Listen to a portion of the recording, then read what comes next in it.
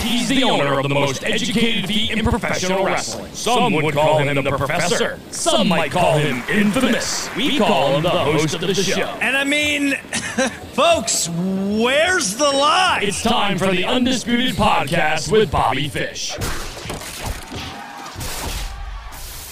And we're back on a brand new episode of the Undisputed Podcast. That's Dennis. Yeah. And below me is the man who's got more moves than X-Lax, Mr. Bobby Jackfish. Is that how it goes? Really? Did he just say the man that will blow me? Yes. Yes. The man that moves X-Lax. So The I don't know, man am that I has like more, a day trader? No, you have more moves than X-Lax. I don't know. I've heard the same thing said about our guest this week. Our guest, Colt Classic Colt Cabana. Wow. Welcome. Thank you, Bobby. You seem so excited just in general here. Is this I the am. enthusiasm of the podcast? I'm excited. Oh, we come in hot and heavy. Yeah, I'm always excited. Some people throw a party. We are the party. There you go. Bobby's not Tell wearing him, any Frank. pants. Yep. I don't have any pants on. I never wear pants on this thing. I don't blame you. Yeah. It's hot here in Florida. Come on. You've been here. I have, and that's why I moved out. Unlike you. I mean, when I was done with my WWE time and I was allowed to do whatever I wanted to, I ran right back to the freezing cold of Chicago because of my hatred of Florida and how humid it was. Yes. And I went the other direction with You're a that. stayer. I found myself a lady and a house, and I got married. you just You found found a a house? Yes. It Oh, he's squatting. He's currently came with squatting. the lady. It Nice. was a package deal. Actually, no, we bought a house. I don't even want to get into it, but oh boy, whew, it was a good house, but we've had to do a lot of work. I'm in the same process, and right, it's we can relate to it. No one wants to hear about it on a podcast, but fuck everyone who takes advantage of everybody. That's what I'll say. Yeah. Arriba! Yes, yes. All right. Well, here we go. Then, Franklin, shall we? We want to do. Wow. Look at that. We just Fire away. This is a well-oiled machine, I would say. Yes, it really is. Now, people don't realize Colt is the podfather, aren't you? Yeah. You were one of the first guys to have your own podcast, weren't you? So, before me, like Wade Keller and Alvarez, like those guys were doing like internet radio. And then there were people who did have podcasts, but here's what I kind of explain is that like, I was probably the first I definitely was the full-time professional wrestler who was in the wrestling full-time and then maintaining a podcast. And also probably the first person like in the industry who was participating in the industry to also have a podcast, which I think makes it completely different than people talking about it from the outside. So I was inside it. And also I wasn't like doing any dirt or anything, like that wasn't my MO. My MO was to tell the stories and talk to my friends, about, their, like experiences and being able to talk to me as opposed to being able to talk to the outsiders, because for so long, a lot of us wrestlers, we would talk to, because the only people that had podcasts were like outsiders. And sometimes you'd be spilling your heart out and then Paul and Nash? yes, the actual outsiders. Oh, wow. Wait. And it's so crazy. They didn't do more with the podcasting ventures, you but would think. they made enough money, Bobby. They made enough They money. did. They did. Yes. They did that well. They did that well. They're doing all right. So, but I would do podcasts, and I'm sure Bobby, you're the same way. It's like you're spilling your guts, and then you like hear them either like not listening to you or typing away, doing something else. And I just got so frustrated. I was like, I'd like my friends to do a podcast that they would really enjoy doing and be able to get like the word out on their story and promote stuff. And so that's kind of how it all came to fruition. Yeah. So basically, we're copying Colt's show. Is that? Yeah. Okay. Hey, that's that's what it sounds like. Colt's the original man of the people. I will say this.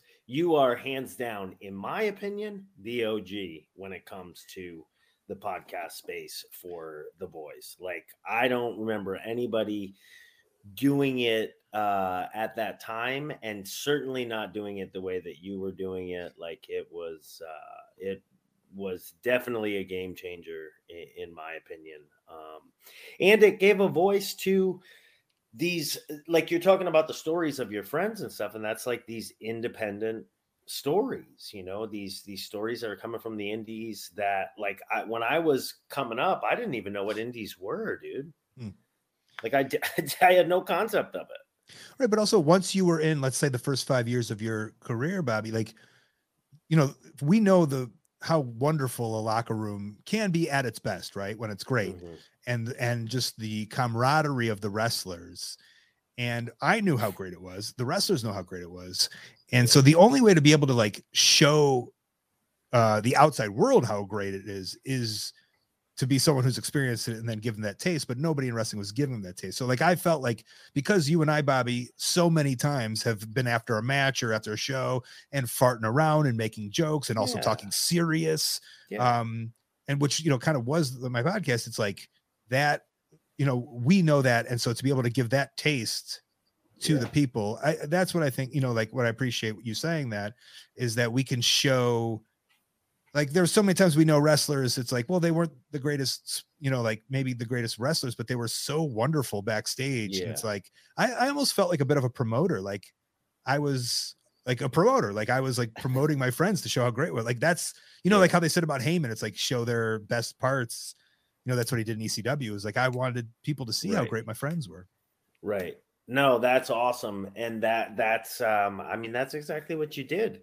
And that's to me, and I know like you were a ball player and stuff too, like coming up in athletics, I think when we become adults and we're looking for what it is that we're going to do for the rest of our lives, like you, I think sometimes you're searching for like a little bit of that team feel and pro wrestling, on my way of getting into it, like it is an individual thing, but it's also not, it's it very much, I know, like, especially like the Ring of Honor locker room, at different times, even the NXT locker room, certain times, like just, it felt, it depends on who's in your locker room. But it also depends who you are and how you look at it, because if you were like, well, that wasn't a team thing, you might have been the person not on the team, if you know what I'm saying. Yes. Right? Like, yes. That it's like, maybe me at 43, like maybe I'm like, oh, well, I don't feel like I'm fitting in with these people, but there's probably people in that locker room who are 25 and it's like, that's their time to shine. Like they're in it in terms of teamwork, where maybe we're a little more jaded. Sure. And we're, you know what I'm saying? So, yeah. But yes, I agree. And I do. Yeah. Like when I think of team, I think of like 2002 to 2005 or 2006 Ring of Honor for me. Yeah. Of just building a company and nobody caring about their money that much, because we weren't making any. So it's like, well, we're all trying to learn wrestling and change wrestling at the same time. And I'm very fond of those memories specifically. And there's definitely all different teams of wrestling or locker rooms that I've been in, but I think specifically that's the one that always holds a little place in my heart. Yeah, that's awesome. That's awesome. I watched a lot of that time that you're talking about from the sidelines, and I think you'll remember, like, I was coming to shows, I was just trying to cut my teeth on the indies. I was one of DeVito's guys. Yeah, and, I remember you like at a Rexplex show for sure. Yeah, definitely. I think that might have been, I know, I'm pretty sure it was the Rexplex where Trent Acid gave me a shovel driver. He had definitely been smoking or doing something earlier in the day. And I look back at it and I'm just like, yeah, probably should have taken a shovel driver from him. What's a shovel driver? I don't even remember that. It's like a backwards. So like if you put somebody in position for the stinger drop, but then you lift them up so that they're, basically their pecker is like kind of on the side of your head. Yeah. And then you drop them on their head. I think Finn Balor kind of does start. A little bit. Yeah, little bit. He's a hell of a lot safer with it. yeah. A hell of a lot safer. God, you bring up Trent Acid. It's so God rest his soul. Yeah, he passed. Like, I remember, like, when he passed, it's like he's been wrestling so long. It's just like, wow, he was probably in his late 20s. Like, yeah. You think I remember when sometimes, and it's all perspective of where you are in your life. I understand this, but it's just like, I was like, well, he was never going to make it. It's like, never going to make it. Like, we got guys like now, like, and girls, like, you know, in their late 30s, early 40s, who can still, like, if you want to give them a shot, they can change their whole life. Sure. And I think about Trent. I've thought about Trent Acid a lot. Like, when his name comes up, just thinking like, I thought he was done up, but like, he was such a talent, and he had another 15 years of money making if he could get himself together. Same with Sweeney, man. I think about that all the time too with Larry Sweeney. I don't know if you were around him much. I was around him enough to see some of the I don't even know how to categorize it. Almost like carnival. Oh, the main. Well, he was in Mania. Oh, well, yeah. He was very manic. He was manic. His brain had changed, but yes. Yeah, in a way that, you know, it was like, I don't know, my brain just didn't operate that way, you know. Well, sure, he was sick. Right. But he was brilliant. And you say, you know, because his brilliance was in there while he was sick.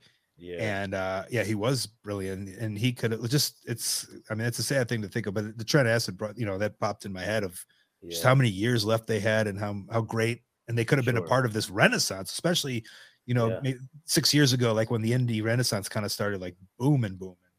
Right. They would have been right there. And like that, I mean, I've said it before. If somebody told me around that time, like when I was setting up chairs, being one of DeVito's guys, like, hey, you're going to make it to WWE and you're going to have a, you know, 4-year run there, blah, blah, blah, whatever it is. But you're not going to do that until the ripe old age of 41. You know, would have been like, okay, who's smoking crack in this? Yeah. World? Because that doesn't happen. Like I'm 5'9", barely. And 41. Do you think you would have stopped? If you're 22, what year did you start training? How old were you? 5. If you were 25 and someone's like, you'll be successful, but it will be in your, you know, like it'll be in your early 40s. Right. Like, do you think you even would have pursued with it, or like? I don't know, because I've kind of been waiting for like the you know, for the car to fall apart every year, and like every year it doesn't happen. I still feel good, and I think sometimes, you know, maybe motion is the lotion, so to speak, and like as long as you don't stop, it doesn't fall apart. I tell kids all the time when I'm doing seminars or whatever, I was like, this is such a long-term thing, and you can't, like, it's going to be crazy because like in 10 years, you're going to have like, you know, maybe a little bit of success, and like your success won't come. Like your success, like I do tell people like success is whatever you make it, first of all. Sure. And so I do like, really, I'm like, yo, you got to like have like little short-term goals. So where, you know, like if you're just like, I had a tag team match, like that makes you happy. Because it's such a, I mean, we both know it's such a long-term game, and it's a grind. It's such a grind. Like this is a lifetime commitment, and it's like, and it's hard to think about that. Yeah. I think if someone told me that my first couple weeks of training, like, I don't like, luckily I just, not that I would have quit, but I'm just so glad that I have that perspective later in my life to look back at it. Whereas I see, yep. Because when I first started, like, I just wanted to have a match, and I just wanted to do some indie shows, and never thought anything was going to come. And I was just like, well, my life will go on, and like this will be like a background thing, because I, just like you, I mean, I'm not 5'9", you know, or whatever, but I was like a chubby kid from Chicago, like not the typical, right, you know, Hulkamaniac. I never had any expectations, but it's crazy how much success has come with just being what you shouldn't be, I guess, and putting time in. And I know you're a comedy fan too. So like I once heard Bill Burr just being like, and I might have even discussed this with you once, but I remember his quote of just like, he's like, I'm not good. Everyone else just kind of quit. And I have the most years of experience. And so I'm better than everybody. Default. Yeah. And see, that's amazing to hear about Bill Burr too, because Bill Burr's comedy is one of the comedians that like it always gets me. And I don't know if it just is my sense of humor or his or what it is, but there's Bill Burr's matter of fact delivery, and just like I don't know, man. He is awesome. Put in a lot of time, and everyone else quit, so he by default is awesome, and so are you. You know, just because everyone else sucks, because no one has as many years as you do or experience. There you go. Veteran. The cagey veteran. Ron Saunders. Yes. Wasn't that his name? I think they always said the cagey veteran Ron Saunders. I don't know. This is something I heard in my childhood. Ron H2O Waterman? No, Ron Saunders. Who's Ron Saunders? Ron Saunders. Somewhere. Somebody look this up. Somebody. We need Ron Saunders. Who's the guy on Joe? Was he a jobber back in the 80s? You know, from the Double Cross Ranch, Ron Saunders. That guy? Maybe. I spit that up. I don't know. What the fuck are we talking I about? don't know. What? Bobby's made a mysterious jobber from the 70s. No, he heard the term cagey veteran and it triggered something in him. Mm-hmm. I Googled Ron Saunders and I got an English football player and manager. That can't be right. The cagey veteran. He was a soccer player. All right, what do you got, Dennis? Anyway, let's talk about Pro Wrestling Tees and how that came about and how you got involved with, merchandising and stuff like that. Sure. You want me to just go off? Good. It's fascinating. It really is. I mean, I can preface it with just that, like, Colt was, again, an OG in that, like, his merch table was not the norm. His merch table had pins and toys before, like, those the toy companies were putting stuff out, and like some of the stuff you would see on there that was customized, you're like, how the hell, where did you make this? Because it had to be made. Right. Yeah. I for some reason, well, listen, I went to college and I was wrestling while I was in college.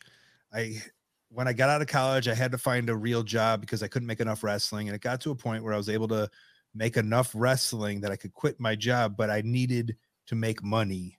Otherwise I couldn't do it full time.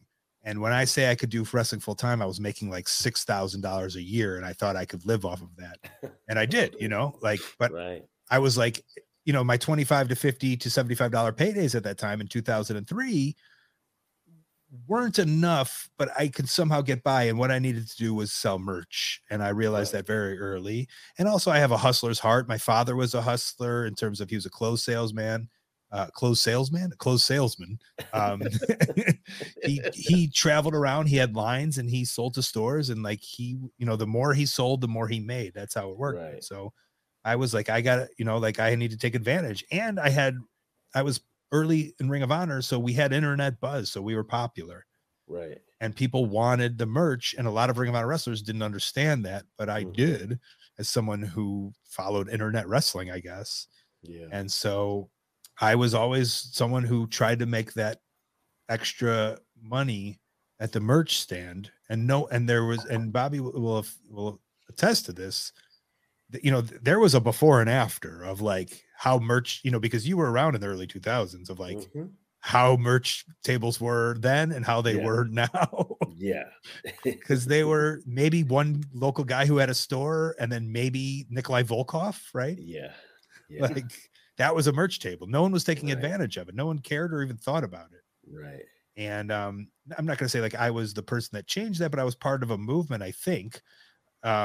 With that was Pro Wrestling Tees was just this idea, because when my podcast got very popular after WWE and I started traveling a lot and I started realizing that like I was doing all these one-off shows and I was less of a team like Ring of Honor. And I became more of like a traveling band just going, or a comedian just doing one shot here at Laughs, one shot at Giggles, And so I recognized that I could see people in Chicago. I could see people in Minneapolis, in Dallas, but the people in Montana weren't able to come to my shows and buy my merch. And the people, in Maine weren't able to come to a show, and I obsessed over like alternative comedians. And I was like, well, I can't see them. How can I support them? And so that's how the idea of Pro Wrestling Tees kind of came through. And, my t-shirt guy was Ryan. That's who I was using at the time. And he had a vision. He's such a good businessman. And Bobby, we know that every t-shirt person or gear person, once they get busy, they quit, right? Yeah. They're just like, this is too much. If you recommend a guy to a guy, everyone's recommending, they're one person. Right. And Ryan was like, "Oh, okay, more people are coming. I'll buy more machines. I'll hire more people." And it was that foresight, Kudos to him. that allows success, right? Mm-hmm. Because usually our gear guys, they're not going to hire more people. They're just going to hide and rip people off because they can't get it done, and then they have a bad name in wrestling. That's how it works. Yeah, it's the truth. And I think I would imagine some of that bad business practice probably just carries over from some of the carnival roots of what pro wrestling is or was. But it does take somebody like yourself that from the inside sees it, sees the need, sees the void, and then attempts to fill the void, and then has access to a guy like Ryan who was the right guy for the job. It's all timing, networking and boom. Also, and Pro Wrestling Tees now is like, it's just so well known. I mean, you used to have to explain to people what it is. Now, before you finish with where your store, what your full store name, they're like, "Oh yeah, that Pro Wrestling Tees thing." Also, the marketing is really genius because wrestlers have a lot of social media following, but nobody appreciates that. So it's like somebody has 100,000. That's 100,000 wrestling fans. Well, let's say with bots, it's 75,000 wrestling fans. And it's like, we're telling them like, you're going to make money if you tweet this out for people to come to your store, and no one else is doing with that. And that's so if you when we started, if it was the Young Bucks, Adam Pearce, myself, John Morrison, Beth Phoenix, like some of, it was only like 10 of us or whatever.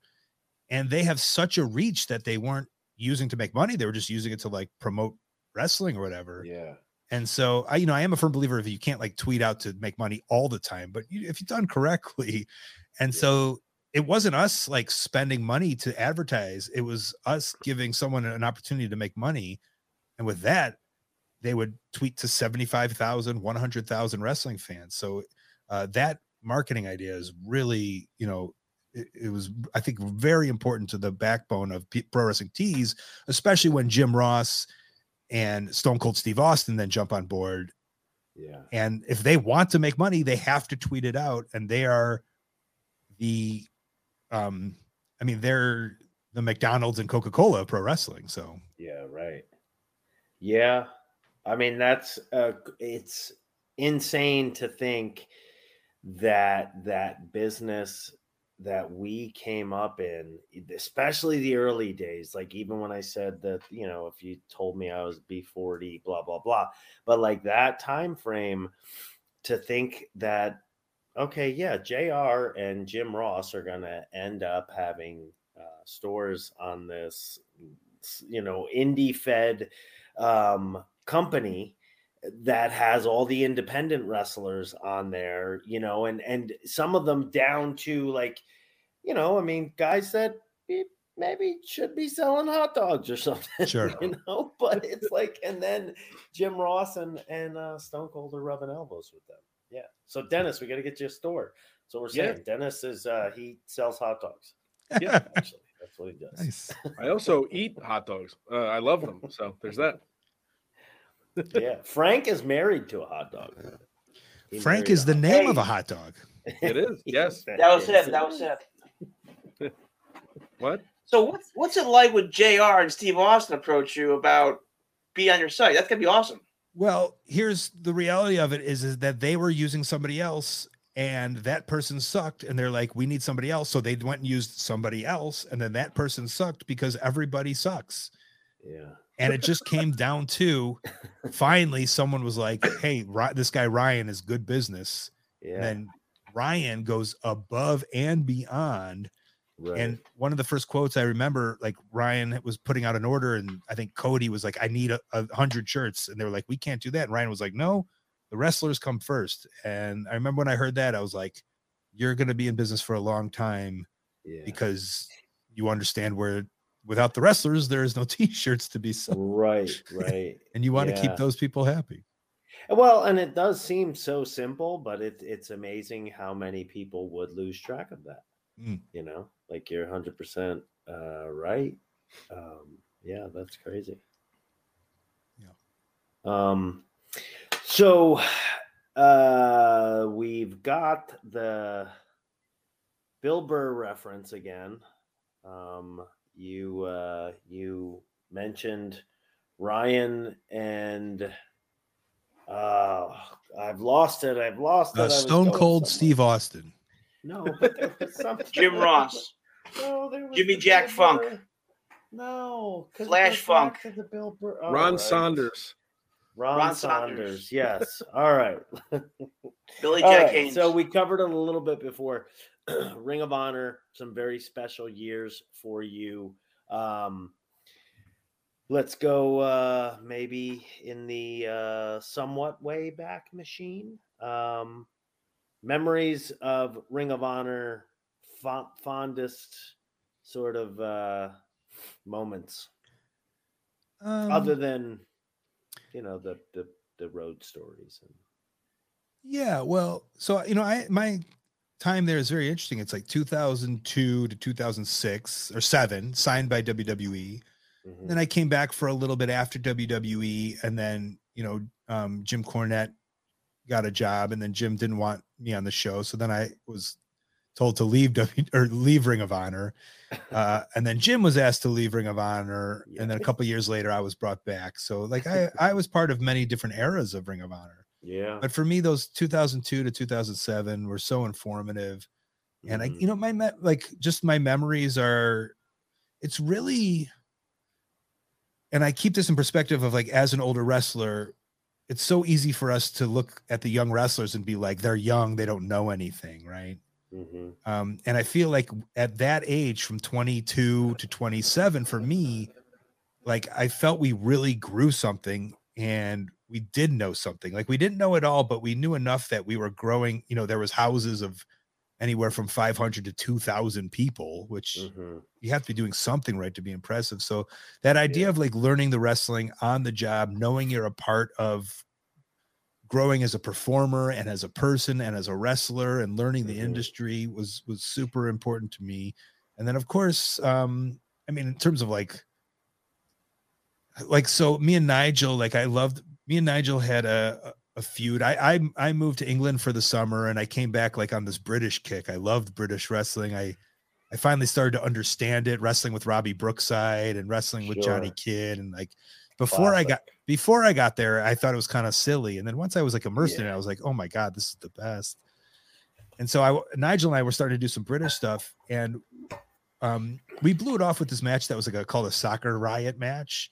But before that, we did this match a British rounds match in the New Yorker, in the New Yorker hotel, downtown New York. And we had the fucking worst fucking match.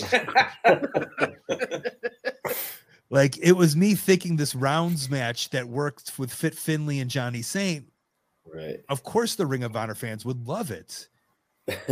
And boy, was I fucking wrong.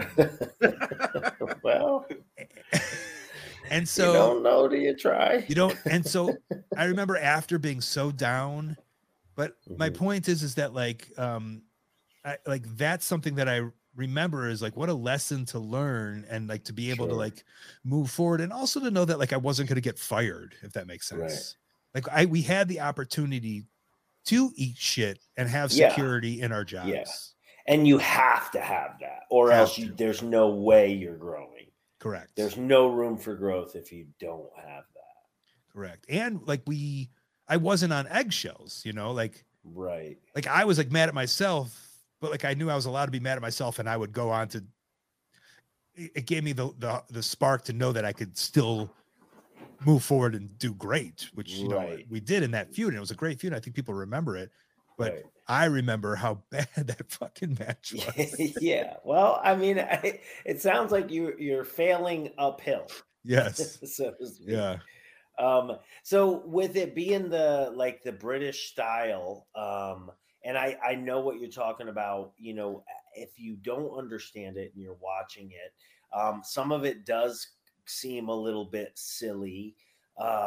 Do you feel, because it's so intricate, hold, counter, hold, and everything makes sense, and that's probably my favorite part of it, is that where, that time that you spent over there, how long were you there? You said 3 months. 3 months. Is that where, like, were there big shifts in some of your move set coming back then? Because that's one of the things about your whole presentation that's totally different. It fits with, like, somehow you've taken your move set and made it fit with this guy that's out there having fun, but at the same time, I just don't consider you a comedy act.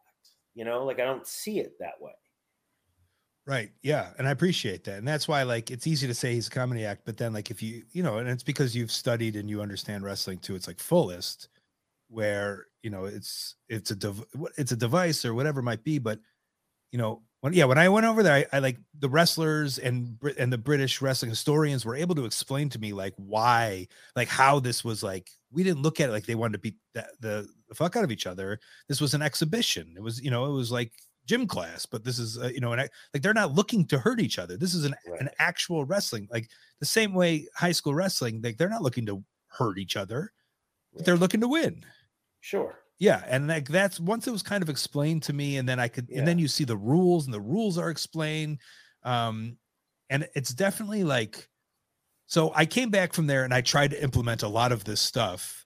And I realized that, the same way American wrestling and lucha libre, it's all wrestling, but it's so different, right? So it's so different. It doesn't present the same. No. And even though the British in 1960s, 70s, and 80s, they talked our same language, it didn't present the same. Yeah. And it took me bringing that stuff back to America and trying it in the ring to realize that I can't do this exact same thing. I have to adapt it to American style wrestling. Yeah. And so it was a lot of trial and error to understand what British tropes I can use within the American concept of professional wrestling. And once I figured out what does and what doesn't, that's where, I feel I became more successful as a wrestler. And also, like, I was always like my front end of my matches, I want them to be more exciting. I want them to be more different and weird, because in wrestling school, you learn, like, tackle, drop down, leapfrog, and everyone just does that on the front end of their match. Like, I believe, like, in the middle, you want that deep heat and you want that comeback at the end of, like, excitement, but the front is like that feeling out process. And I just felt mine were boring. And so when I saw this, when I saw this different style of wrestling, I was so excited to adapt that to my style. I think the same way, I assume could be said for yourself, and I won't speak for you, but in terms of, like, the MMA and the mixed martial arts and that kind of stuff, I was looking for something to set me apart. And at that time, nobody was really using that British style on the front end of their wrestling. And I fell in love with it. So, like, it was so exciting for me. Sure. Yeah, you can speak for me 100% with that, only because it's the truth. Your observation is dead on. But I look at the stuff that you were doing, and as you're honing this and making it your flavor, and it does stand out. And did you know it was going to stand out? I mean, that's not why you were doing it. You're doing it, and that could be a byproduct of it, but you're doing it because this was this thing that you found, and you're like, okay, this is. Did you immediately see it and go, like, oh shit, that works with kind of I don't want to call it gimmick because that cheapens it, but, like, with your presentation, because your presentation has always been, fun loving, life of the party guy. Yeah. I was looking for sure. Like, that's what I was saying. Like, the front end of my matches, I was looking for stuff that was different. I just hadn't been taught it, and I didn't know where to get it or find it. Right. So it's literally, I think it was just, like, presented to me by Vic Faulkner, by Cat Weasel, by Les Kellett, by these wrestlers, Masambula. And it was just like, it was such a presence for me as a professional wrestler to be like, this is what I was looking for. Holy shit, where's it been my whole life or my whole wrestling career? Yeah. Well, I mean, that's pro wrestling, right? I've said it before. There's only so much expediting of the process that can be done. There's a certain amount of reps that just have to be under your belt before this starts to feel right or make sense, or it It is like, I don't, you can be a Division I college athlete and there's still a certain amount of reps that like your athleticism or your coordination, etc. It's only going to get you so far. It's a lot. Like I said, it's a long term. Like, Yeah, it has for to sure. be. It definitely is. I will say, so one move of yours that sticks out to me that I love, and it's just so appropriately fits, is the one where you dive over the top of a prone opponent and you hook his legs in a flying V, basically, with your feet as you go over, and it results in a pin, but it's not a pin like people are expecting to see, but it's also not a pin that you would easily be able to get out of. So like it checks a lot of boxes. Dude, that became my finisher in Pro Wrestling Noah, because I was wrestling Saito. Yeah. Right? Yeah. And they were like, "You're winning. What's your finisher?" And I was like, "I've never won a singles match in Noah." And I was like, "I don't have a finisher." And I think it was either Saito or somebody was like, "What about that pin?" I was like, "You think that's a finisher?" Yeah. And they were like, "Yeah." And I think what that is like, it's because it's stuck out in everyone's mind of how weird it was. Yeah. And I think it's just like a finisher just has to be something that sticks out. Yeah. And I appreciate that. Yeah. I mean, that was stolen from British wrestling for sure. That was everything's stolen in some way. But it takes balls too, though. It takes courage to, in that landscape of the Ring of Honor style at that time, and a lot of that was influenced by the Noah style. I'll speak from experience. Like, I unknowingly thought like, oh yeah, you go out and try to kill each other every match. And that's what it felt like working for Noah. So that's what I came home and was doing to people. Like I would not have wanted to work the long-haired version of me. The jerk. Yeah, the jerk. Nobody wants to work the jerk. Jerky Johnson. So I was good enough to be in Ring of Honor, but I recognized very early enough that I wasn't as good, or I couldn't do what Loki was doing, right? Sure. And he was so good. And it's like, well, what am I going to try to be that? Right. But I knew my skill base was good enough. Right. And it was me going like, what don't we have here? And it was some flavor, some personality, some charisma. 100%. Yeah. And I was able to get away with it because my base of wrestling was good enough to be with those wrestlers. Right. And then find the thing that's not there. How do you stand out? How do you be different? So that's kind of where a lot of it came to. And I've told the story before, but like when I realized I want to do more comedic kind of style of wrestling is I was having like your basic ROH style match with AJ Styles at IWC for Norm Connors in Pittsburgh. And we were doing this like high spot. And then I did this thing where I told him to like hit the ropes and I stuck out my foot and I tripped him. And I had never I'd never heard a pop like that before, like in all of my career. And I was like, that reaction is crazy. Right. And then I was like, I'd like to explore that more. But also that reaction was crazy because they were expecting what, like you realize, like that's how you get reaction when someone expects one thing and something else comes. 100%. I did a seminar this weekend and that was actually something I said. And was well, I texted it to you before this, and and I'm brilliant. I mean, when it comes to the pro wrestling space, like I'm probably the like dictionary on pro wrestling, and if I don't know about the dictionary, but it's really shit.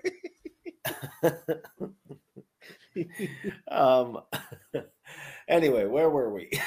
You were telling your kids, concussions. Reactions. No, reactions.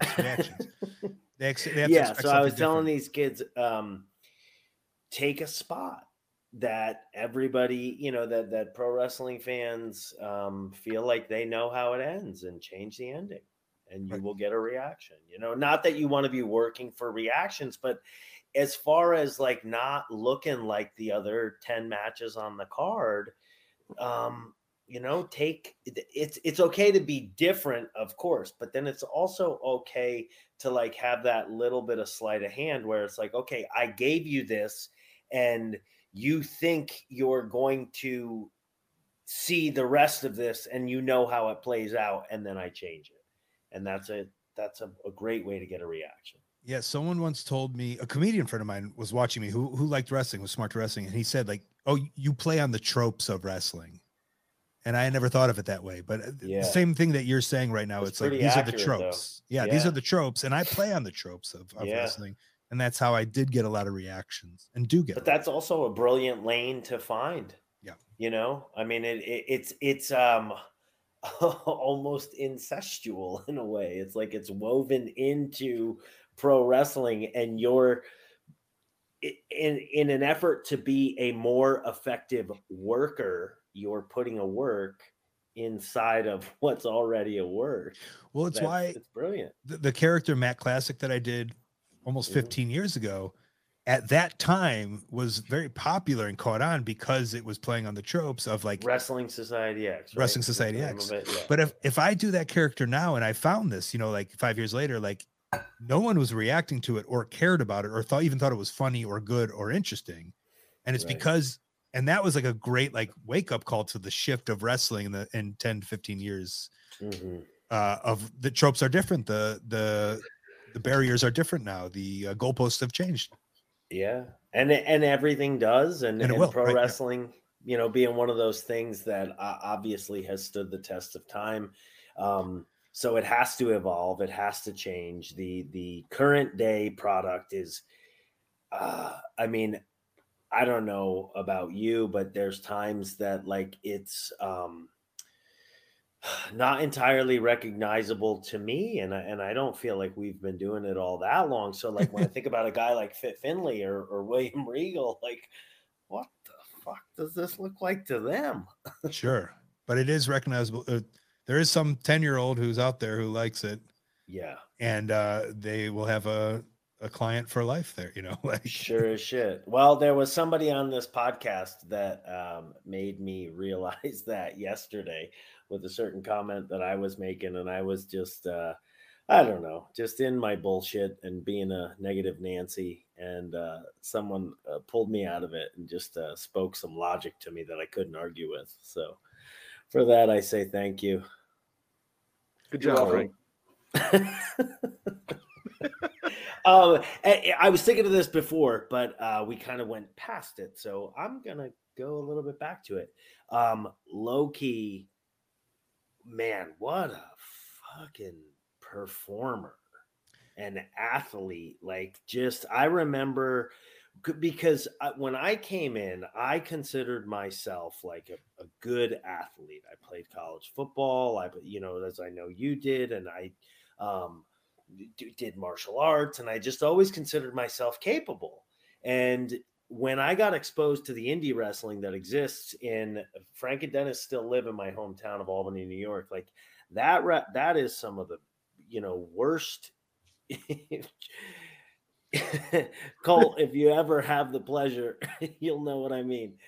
But so until I went to Ring of Honor and saw guys, like I saw you who looked like a football player doing an acai moonsault and was like, what in the fuck was that? And then I saw Samoa Joe doing this martial arts influence thing that I'm like, wait, he's too big to do that. And to see an athlete like AJ Styles or Low Key, I was like, man, I'm now intimidated with their athleticism, where prior to this, like I'm doing these shows where I'm like, holy shit, like, somebody get the janitor out of the locker room. And then I get out to the ring and that's my opponent. Yeah. I mean, not that I got anything against janitors, because I don't. I showed up to wrestling school fresh off of Division 1A college football thinking I'm not going to be in good enough shape for this. You know what I'm saying? Thinking like, I don't know if I'm ready. Yeah. And then getting there and being like, oh my God. Right. My expectations were way, I watched one too many WCW Power Plant documentaries. There you go. And it was just this kid, Isaiah, who also worked at Burger King, and this other guy who was kind of like an electrician and like didn't even really know about wrestling and saw a commercial and thought they would start, training at the same time, where I'm like, this is my life's passion. Right. Like I can't wait to do it. So yeah. So when you do find those similar people to you, and yeah, Ring of Honor was at the time, the unsigned cream of the crop. And it was, low key, truly was.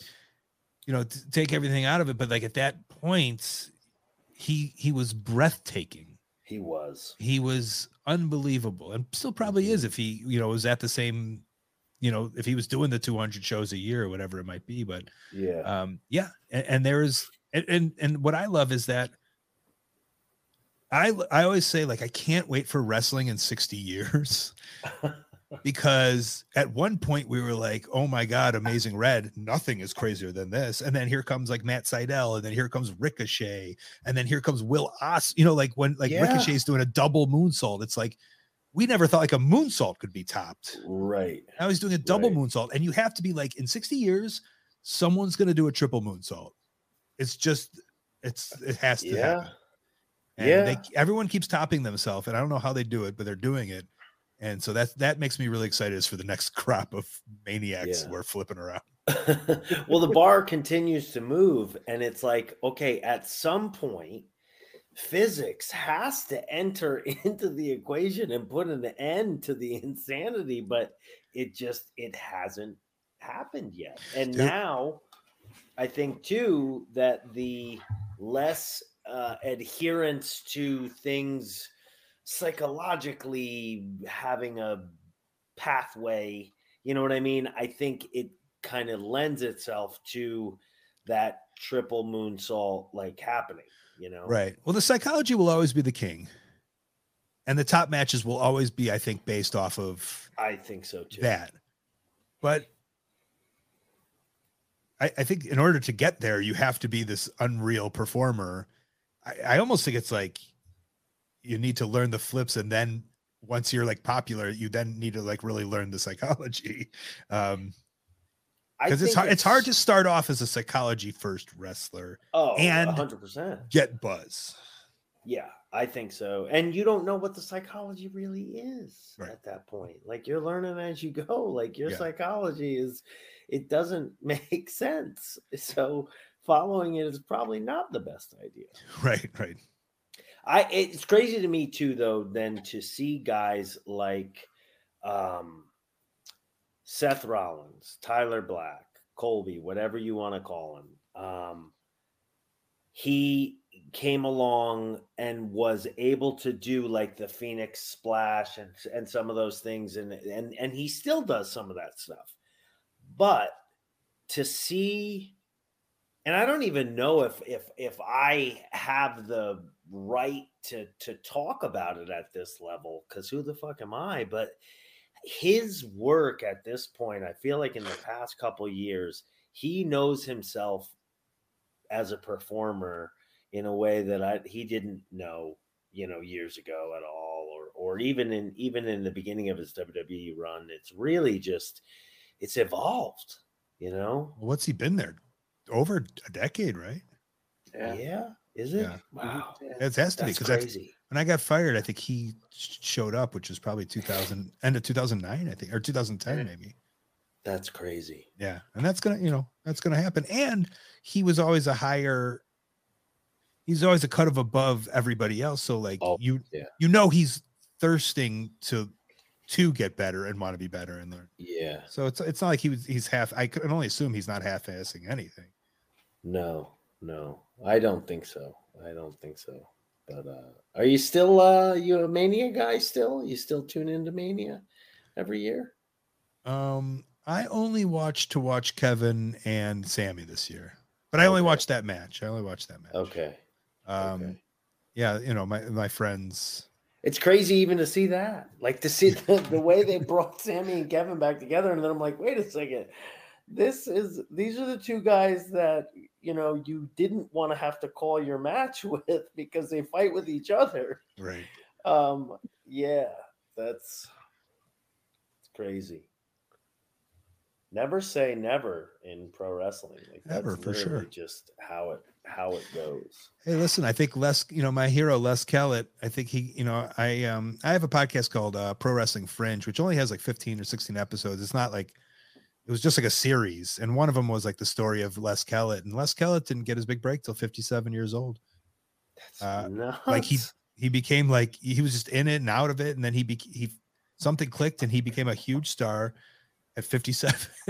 Did he do like other work? Like, did he leave the industry, or at the very least, like have one foot in? He had one. He was like an indie wrestler, basically. Like he would show up in his town. England, is it's kind of like Puerto Rico. It's just like, the longest trip is like 4 hours or whatever it is. So, they all had jobs. Steve Gray was a teacher. Mel Sanders was a teacher. These guys were.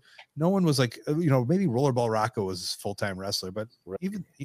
Who knows how well he got by, but so they were just, everyone had a job, and so they would just do the show. As long as they got booked, they would do the shows until they couldn't do it anymore. But Les Kellett was known as just like a tough British man, like the toughest of the tough. So he was so tough. Like, I think he would have lasted in the ring till 80 or whatever it is, like he was built to, like as a different person. So he was just doing the shows, and then he did did something, and somebody laughed, and he realized he was funny, and he just took off.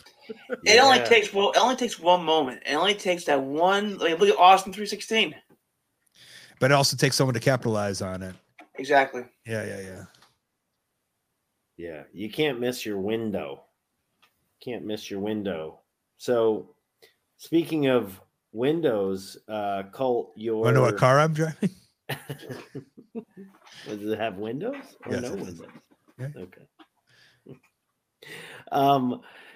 You are doing like you're a very busy, very, very busy guy. Very diversified portfolio. You got a lot of stuff going on. So the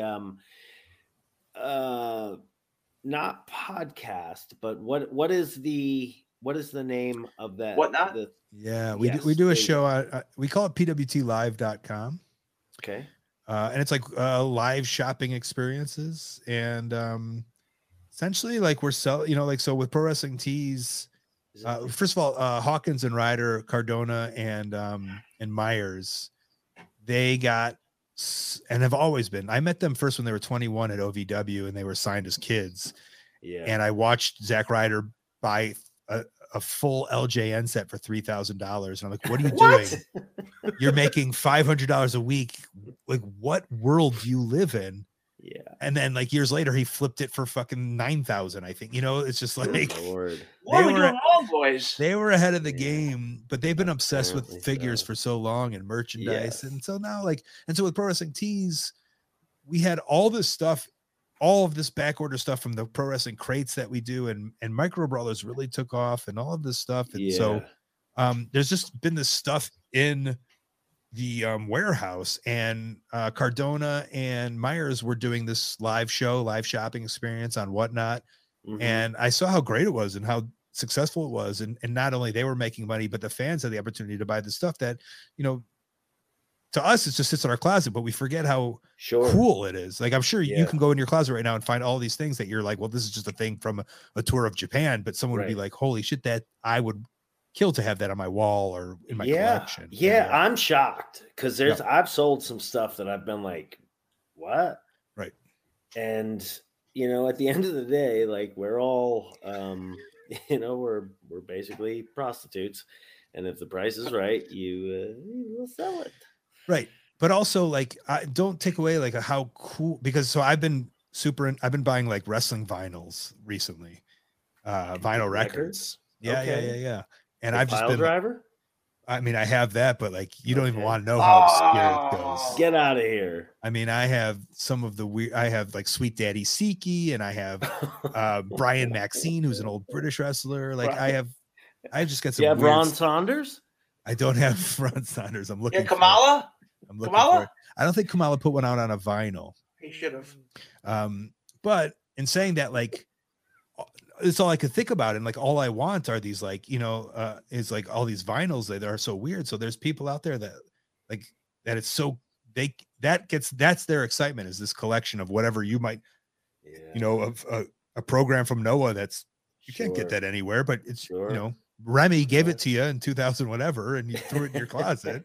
Remy, who was booking all the Americans, it's just Remy. So which might have like a young Kurt Hennig Jr. or DiBiase, who was doing tours of Noah back then. So for sure. So we do that.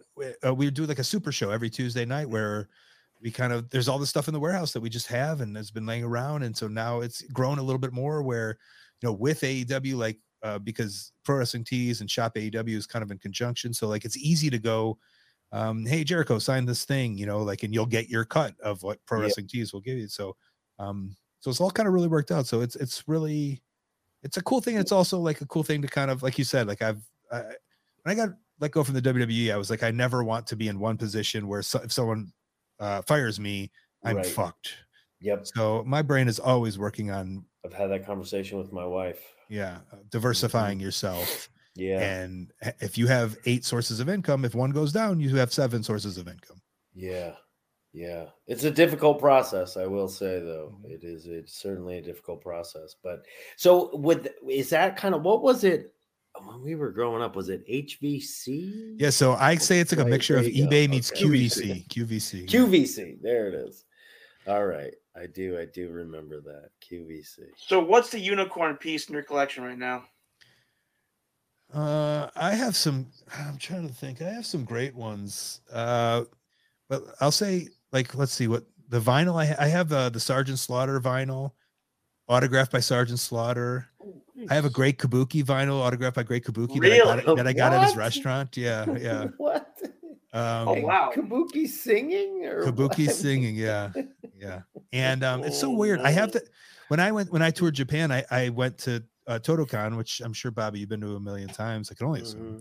And I got the Terry Funk vinyl. And after that, I did a podcast with Terry Funk. And I just don't understand why I did a couple of things with Terry Funk. And I just don't understand why I never went and got him to sign it. Yeah. So that's my next want is for Terry Funk to sign my my vinyl. Book that flight to Amarillo. Let's get Colt a GoFundMe. Let's do a GoFundMe to get me a ticket to Amarillo. Yeah, absolutely. Record signed. Yeah. Come on, people. Yeah. Come on. Have a heart.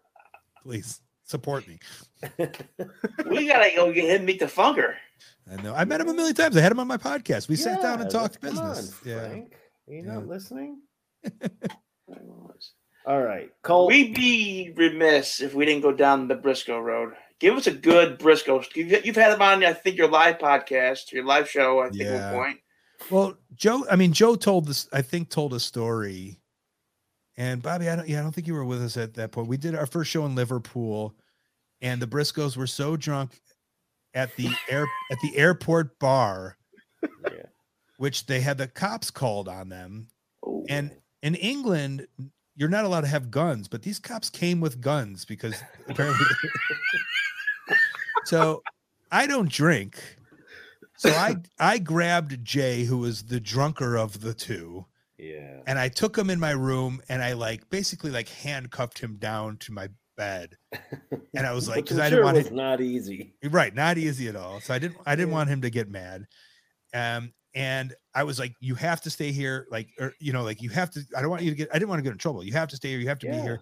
And I kept him in my room. And so finally he fell asleep, and halfway through the night, I was airing out my bags. And so I opened up my suitcase for my wrestling gear, which was in my suitcase, which was right next to the TV in the hotel room with the mirror, the long mirror.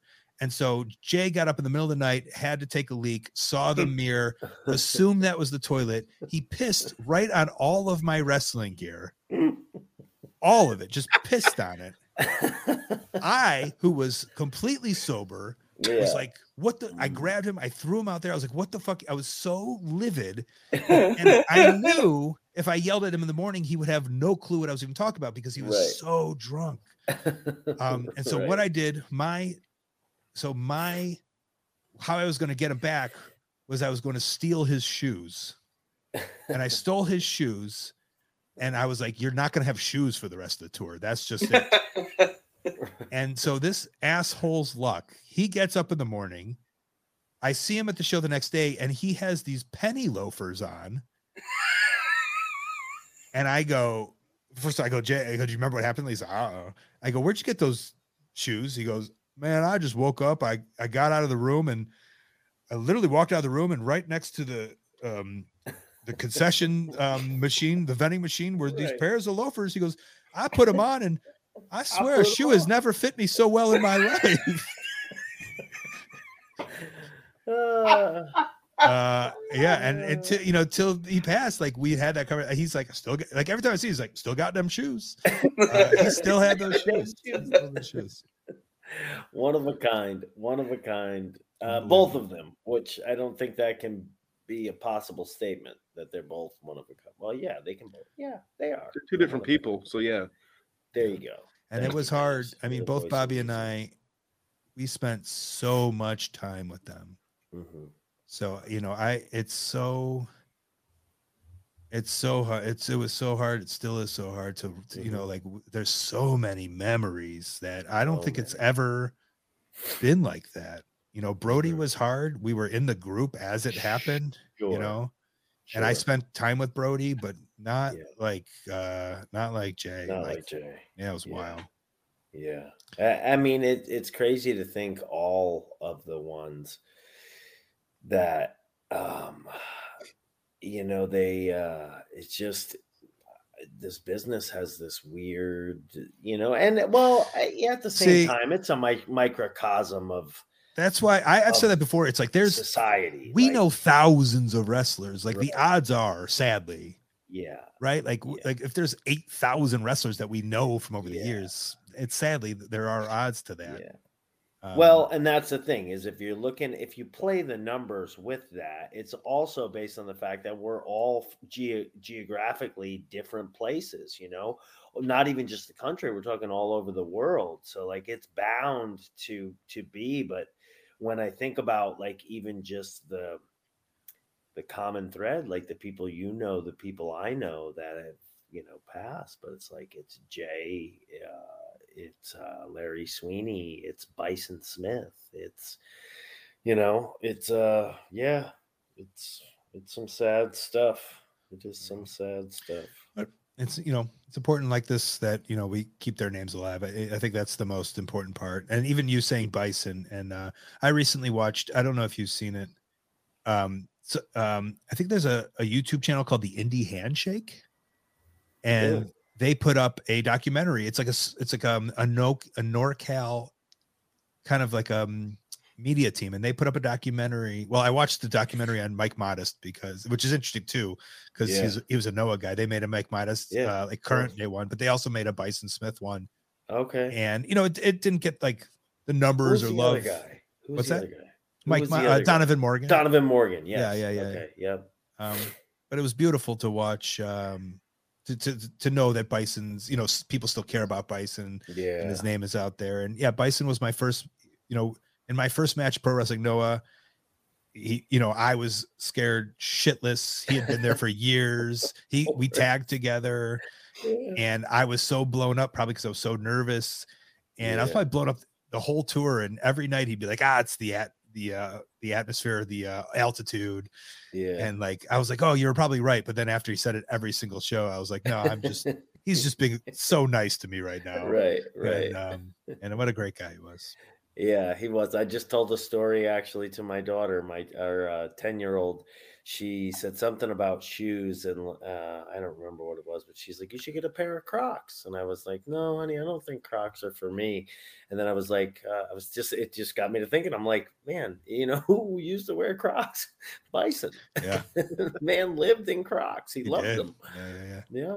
Crocs. And he had it was like a faded Oakland Raiders jersey, and I don't remember who was the number on I don't remember, but now that you say that, yes, of course. Yeah, it's so strange the things you remember. What a good dude. What a good egg he was. Okay, so best selling shirt of all time. Do we have statistics on such a thing. No, I mean I can if I wanted to, but Right. my guess has to be Bullet Club. Yeah. Yeah. I would think, like, do you think Bullet Club rivals Austin 316? I don't know. I mean, like, Bullet Club had so many iterations. In my alt like comedy head, it does, but probably not like Yeah. because that was a WWE machine, but like just the idea that Yeah. it took over all these smaller shows, and the idea that like there was so many Bullet Club shirts at WrestleMania that Hot Topic was like, we don't want WWE shirts, we want whatever that is. Yes. They went to WWE like looking for the shirt to sell, Right. and it wasn't They're like, WWE, "Oh, it's not ours." which is legendary in itself. It is. That's Yeah. pretty It cool. is.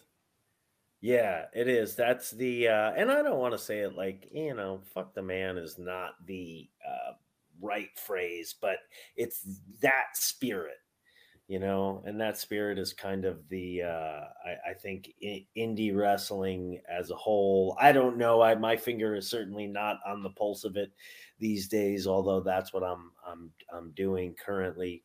But it's different. It's changed since, going back. But I love it. Like so far, man, I'm enjoying it. Yeah, as long as it's kind of the same thing. As long as you understand, like the younger kids are the ones that will be shaping whatever it is. Yeah. And you're kind of living in their world. And yes. And as long as you, it's like the Gangrel theory or the Jeff, like as long as you're cool to these guys, like they need the advice, but you can't be the guy to be like, this is how it's done. Cause then they'll be like, fuck you. You can't talk at people. You can't talk at them, man. You got to show them love, and you got to like let them know that you're on their side, and they are the future of wrestling, and they're the ones that are gonna fucking do it, and they're gonna be, like the ones on the top of the indies. It's like they're the one, like they will be the millionaires. Like that's they don't know it now, or maybe they do. Those are the ones he's got to stay away from. But like every generation's those people that shape the outlaw mud shows, whatever. They're the ones that are the next in line. And so they're the ones also that not only develop the talent, but they develop the grit to be able to withstand the doors being closed in their face and just go, okay, well, I'll try this door. I'll find a way. Yeah. So find those guys and kiss up to them. That's my advice for you. That's what I do. All right, Frank, what are you thinking? Kimosabi? Let's take it home with this. Favorite era in the old world of professional wrestling? Well, I mean, I talked about how much I love the world of sport, and I think that would be my favorite to watch. But in terms of nostalgia, I grew up on like 84 to like 92 WWF. That's what I'm talking about. That's what I'm talking about. So, I mean, if I go on YouTube and I just type in like 87 Madison Square Garden, and just seeing the names and just like my childhood, man, it's my childhood. I love it so much. That was when Saturday Night's Main Event was in full swing, right? I mean, and those were awesome. But it's so, I always tell, like, whenever I do like comedy podcasts, I'm like, there's so many people who are like, they got into like wrestling because they were watching SNL and then Saturday Night's Main Event popped up, because I think it was every 6 weeks on NBC. But I kind of like got into comedy because I stayed up every Saturday night hoping for Saturday Night's Main Event. And then SNL would show up and I'd be like, all right, I'll watch this.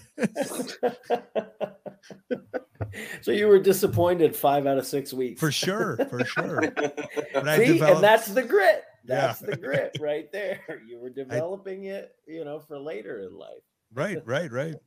Who's your favorite SNL character? What's that? Not character, but SNL performer.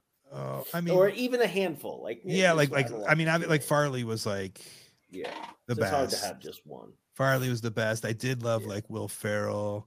And I'll even give it a shout out, like Sarah Sherman, who's on now. I don't watch it as much, but I would do like comedy shows with her in Chicago, like stand up and stuff on the local scene. And you can see how brilliant she was, and it's so cool to watch. And it's SNL is very much like WWE. And I've talked to people, like I have a friend named Brooks Whelan who was on there for one season and then kind of got fired. And like that, I relate to him in the sense of like I was up on SmackDown for 6 matches and then got fired. It's like you're there, but you're, like it was easy to relate to. And also like they're the corporate comedy machine. Yeah. And all the indie wrestlers, like I watched Sarah Sherman on like these indie shows, and then you're a nobody. And then literally 1 week later, you're a legend of comedy. It's like Alberto Del Rio in America. It's like, like he was just, no one knew who he was in America. And then all of a sudden he's with this push. And I'm talking back to like whatever 2013, and because Vince believed in him so much and presented him and promoted him, you're like, this guy's a legend in wrestling. All of a sudden, or main eventer. So so that's my little SNL rant. But 1984, 85 to 91, 92. Gotcha. That's me going. Gotcha. Well, I think it's a good time frame for wrestling myself. Before we let you get out of here, I got to give you my sleeper pick for SNL because he's a sleeper pick, but Kevin Nealon. Oh yeah. Oh, there's Kevin so many Nealon, greats. There's so many greats. Nealon. What was it? Subliminal, Mr. Subliminal. Is that what it was? He did. Yeah, he would. Yeah, he would talk and then like throw something in. He did that on.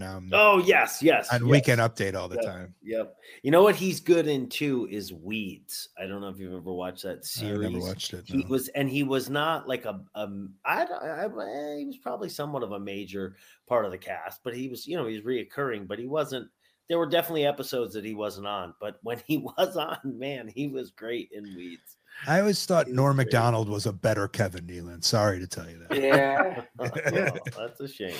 But I did like Kevin Nealon. I did like him. Yeah. Well, not enough though. Not enough for me. I don't. I think. But the next time if we have you back on, Cole, I'm going to need you to be a little bit bigger fan. A little more pro Kevin Nealon. Yeah, a little more pro Kevin. Okay. Yeah. That's my request. And speaking of requests, I will thank you very kindly for honoring this request and coming on. It's been an absolute blast to catch up with you, Mr. Colt Cabana, Classic Colt Cabana. The original nickname, Classic Colt Cabana. Yes. The OG. Maybe I should change my nickname. You got any recommendations? Jerk Jackson. Colt Cabana. Diet Colt Cabana? Well, no, Jimmy Jack Cabana. Or Colt Cabana Zero. Okay, I like that a little more than Diet Colt Cabana. Were you trying to say something? Jesus. No, what I'm trying to say. Wait, I got it. I'm going with the soda gimmick. Class. No, I got it. Okay. We've got Dory Funk, Terry Funk, Jimmy Jack Funk, Flash Funk, Colt Funk. Frank, you're proud of that one, huh? Yeah, you were so long to get to. Yeah. Frank doesn't really set the bar very high. Wow. Frank must have the equipment. No. More ways than not. He's the equipment manager. Yeah. We'll let Frank sit in. He's got the equipment. Yeah, All right, Cole. I think on that note, time in the show when it's time to get some plugs in there. What are we plugging other than hair? My head. Funk.com, my new website. Colt Cabana on Twitter, Instagram, Facebook, TikTok, Twitch. Oh, I'm on Twitch. I play video games. Twitch.tv/Colt Cabana. Do you really? Oh, I've been into Fortnite a lot. I like Fortnite. You play Fortnite, Bobby? No. But I know that like the Twitch thing is huge, and it's one of those things that just kind of like, I'm an old man. It passed me. I am too, but I like to stay current, and so you that's do a better job of it than I do. I don't know how to start a Twitch page, or maybe I would. Yeah, get into it. PWTlive.com every single Tuesday night, 5:30 p.m. Central. And then I don't know, just follow me to see where I'm at and what shows I'm doing and where I'll be around. Yes. My world. Do it. Do it. Not a lot. Oh, and then the back archive of the Art of Wrestling. It's still available. So, I did one with Bobby. You can go listen to that. Way back. Mm-hmm. You can go listen. If you want ad free, it's on my Patreon, and that's about it. Well, like I said before, an absolute pleasure. Thank you, sir. You stay warm. Stay classy. I think it's. Oh stay classy. Go fuck yourself, Diego. It's getting nicer. I walked around with no sleeves today. Okay. Yeah. Okay. Well, come to Florida. I did, and then I moved away. Yes. Not We interested. covered in that at Florida. the beginning of the show. I have no I feel like interest we in talked Florida. about Thank this. you. I don't blame you. Thank you. But I do love it here myself. I have no interest in Albany. So let's just shit on where everybody lives. Fun fact: Albany, New York, is where this all came Folks, from. where's the lie? There it is. Yep. There it is. Okay. So there you go. Well, Dennis, What a great now way to end the you- show. Yeah, you just kind of did what Frank did a minute ago. Classic Frank move right there. Now Dennis has the equipment. Now Dennis is the equipment man. All right. Here we go, boys. All right. Anyway, Frank, Let's put a what do you bullet got? in this thing. I got nothing, Bubba. Oh, That's yeah. Iron By the way, Sheik, that by was the that way, was Colt. Frank's Iron Sheik. With a throat slash, just so we can Jesus. get canceled. Yes. Just as I do something stupid, Frank tops me. So on that note, Uh-huh. Colt, thank you so much for coming on. Yes, sir. Say goodnight, Bobby. Good night, Bobby. Night, Bobby.